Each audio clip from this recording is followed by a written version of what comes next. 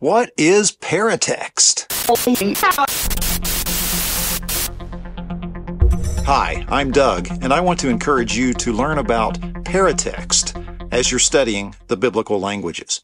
Now, Paratext is distinct from the text of the Bible itself. So, properly speaking, we're not talking about learning elements of the grammar, the syntax, the vocabulary, the alphabet, or anything like that. We're actually talking about pretty much everything else that we might notice on the page.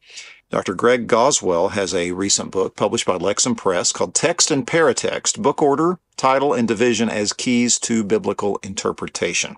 I got this on my Logos Bible software. Highly recommend this book. And this is what he says about paratext. Here's his definition.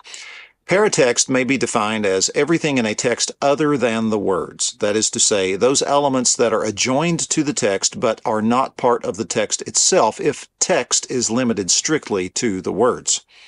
The paratext of Scripture embraces features such as the order of the biblical books, the names assigned to the different books, and the differing schemes of textual division within the books. Since these elements are adjoined to the text and frame the text, whether a reader notices or not, they have an influence on reading and may assist or sometimes hinder the interpretation of the text of Scripture. Now, as we read the Bible, whether we are reading it or portions of it in translation or whether we are studying it in the original languages, we can't help but notice that the arrangement on the page takes a certain form and can affect our interpretation. The way chapters are broken up, the way verses are divided, whether your Bible spaces out poetry as distinct from prose, all of those things have an effect on us as readers, whether it's conscious or unconscious on our part as we are looking at the text. Now, the earlier witnesses that we have to Scripture, the copies of manuscripts that we have, also have their own form of this paratext.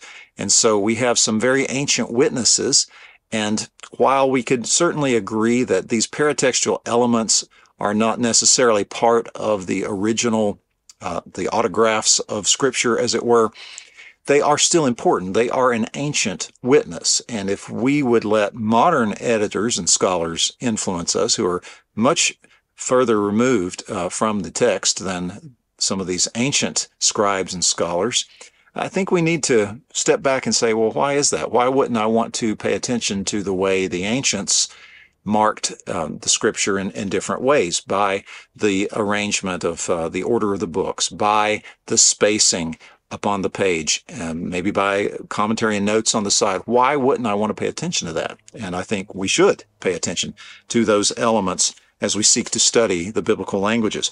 So today we're going to talk about 4 elements of the paratext that we can study. Now, there are more than these, but the 4 I want to talk about are the canonical placement and book order, then the sense divisions, and the sedarim. So the canonical placement has to do, let's say, with an individual book, how it's placed somewhere within the canon. The classic example is the book of Ruth. Ruth is found in Christian Bibles typically after the book of Judges. And it makes sense because the book of Ruth starts right away by acknowledging the time setting of the book, which is in the time of the Judges. And so you've got 2 books back to back, Judges and Ruth, and you have some overlap. You have Ruth saying it is set within the time period of the previous book. So that would make sense for that canonical placement. Another way to think of it, though, is with the Jewish traditions of where Ruth may be found. And Ruth can be found, for example, after the book of Proverbs. Now, why would that be the case? Well, the book of Proverbs ends in chapter 31 with an acrostic poem going through every letter of the Hebrew alphabet, telling us about this woman of virtue or strength or valor, the virtuous woman, or the Eshet Chayil. And when you read through the book of Ruth, you see a description that's talking about Ruth using that exact term, that Eshet Chayil. And then you can see that connection highlighted by the placement of Ruth right after Proverbs. Now, another tradition has Ruth being placed right before the Psalms. Well, how does the book of Ruth end? The book of Ruth ends with this genealogy, this Toledot of David. And David is associated rightly with the book of Psalms, although he's not attributed as the author for every psalm, of course, but he is closely associated with the book of Psalms and wrote many of them. So you can see the placement of Ruth before Psalms is also making a lot of sense and highlighting that connection of David and how important David is there.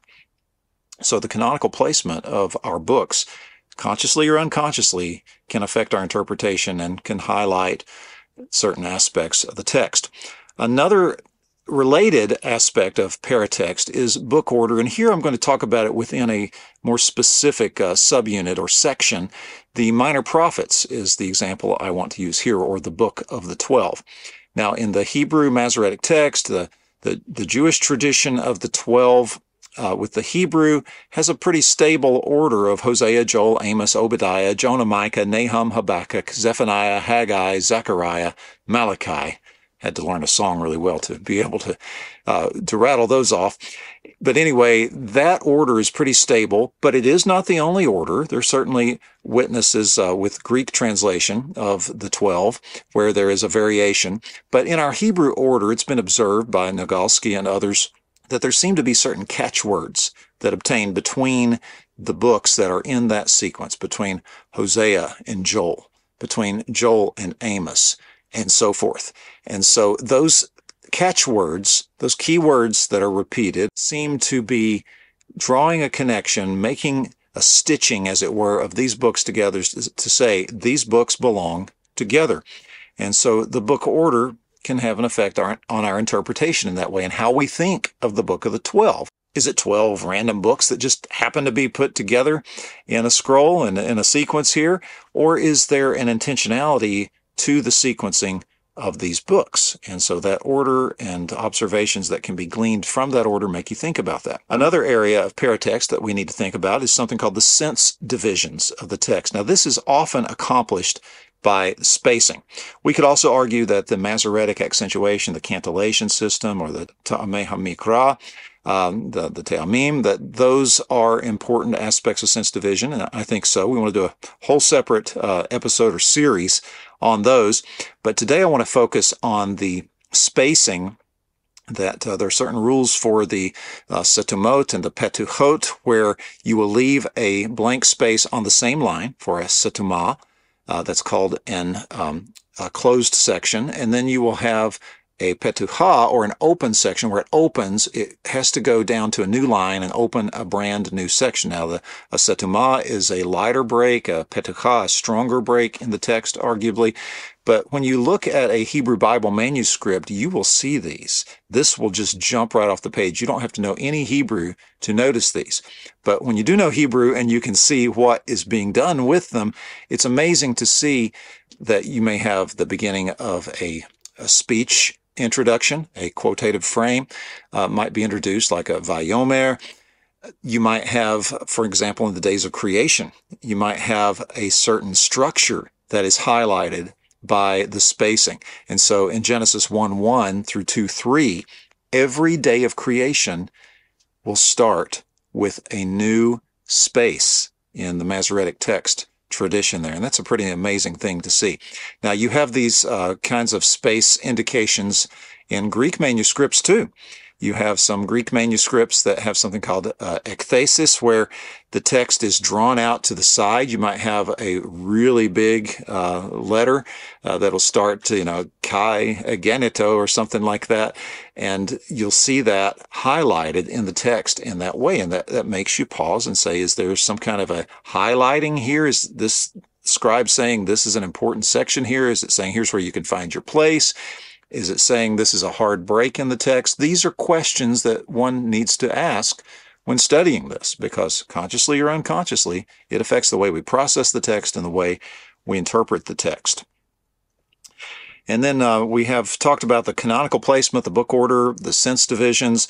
We need to talk about the sedarim for the Hebrew tradition anyway, for the Hebrew Bible tradition. You have these different reading cycles. Now, we could certainly look at it in terms of Christian lectionaries as well, where you have this sort of thing as well. But whether Jewish reading cycles or Christian lectionaries, you can look at the grouping, what is considered part of a large or small reading cycle. When you look at the book of Genesis, for instance, you've got the first verse going down through chapter 6, verse 8, and then you get Parashat Noach.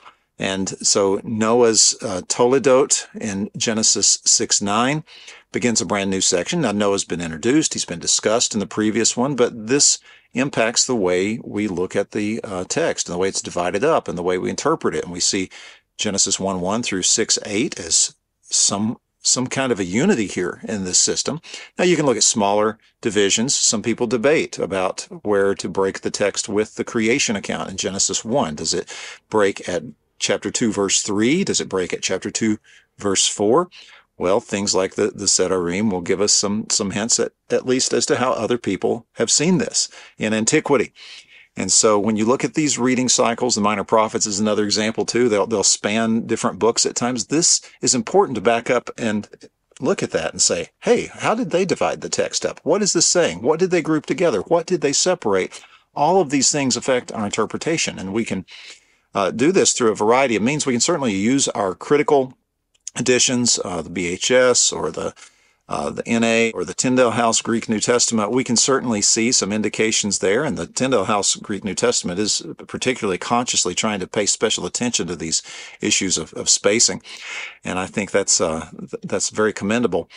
We can also look, though, at manuscript images, and I highly commend using manuscript images. Now, I understand that paleography and orthography and these aspects, these whole disciplines of being able to recognize the handwriting of people of antiquity and to be able to distinguish sometimes between different scribes and so forth.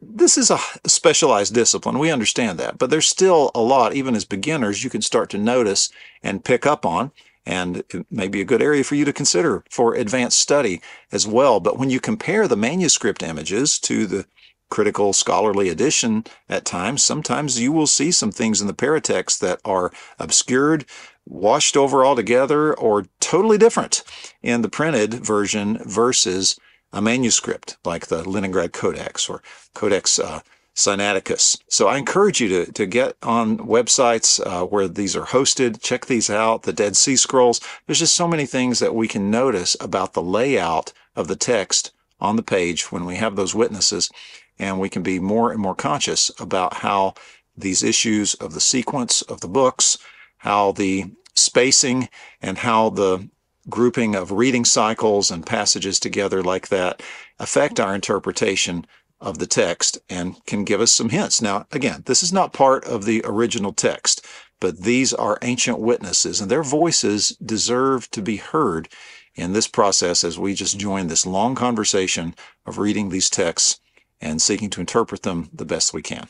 So I hope you will include Paratext in your efforts to be studying the biblical languages. Shalom. Pay attention to Paratext when you're studying the biblical languages.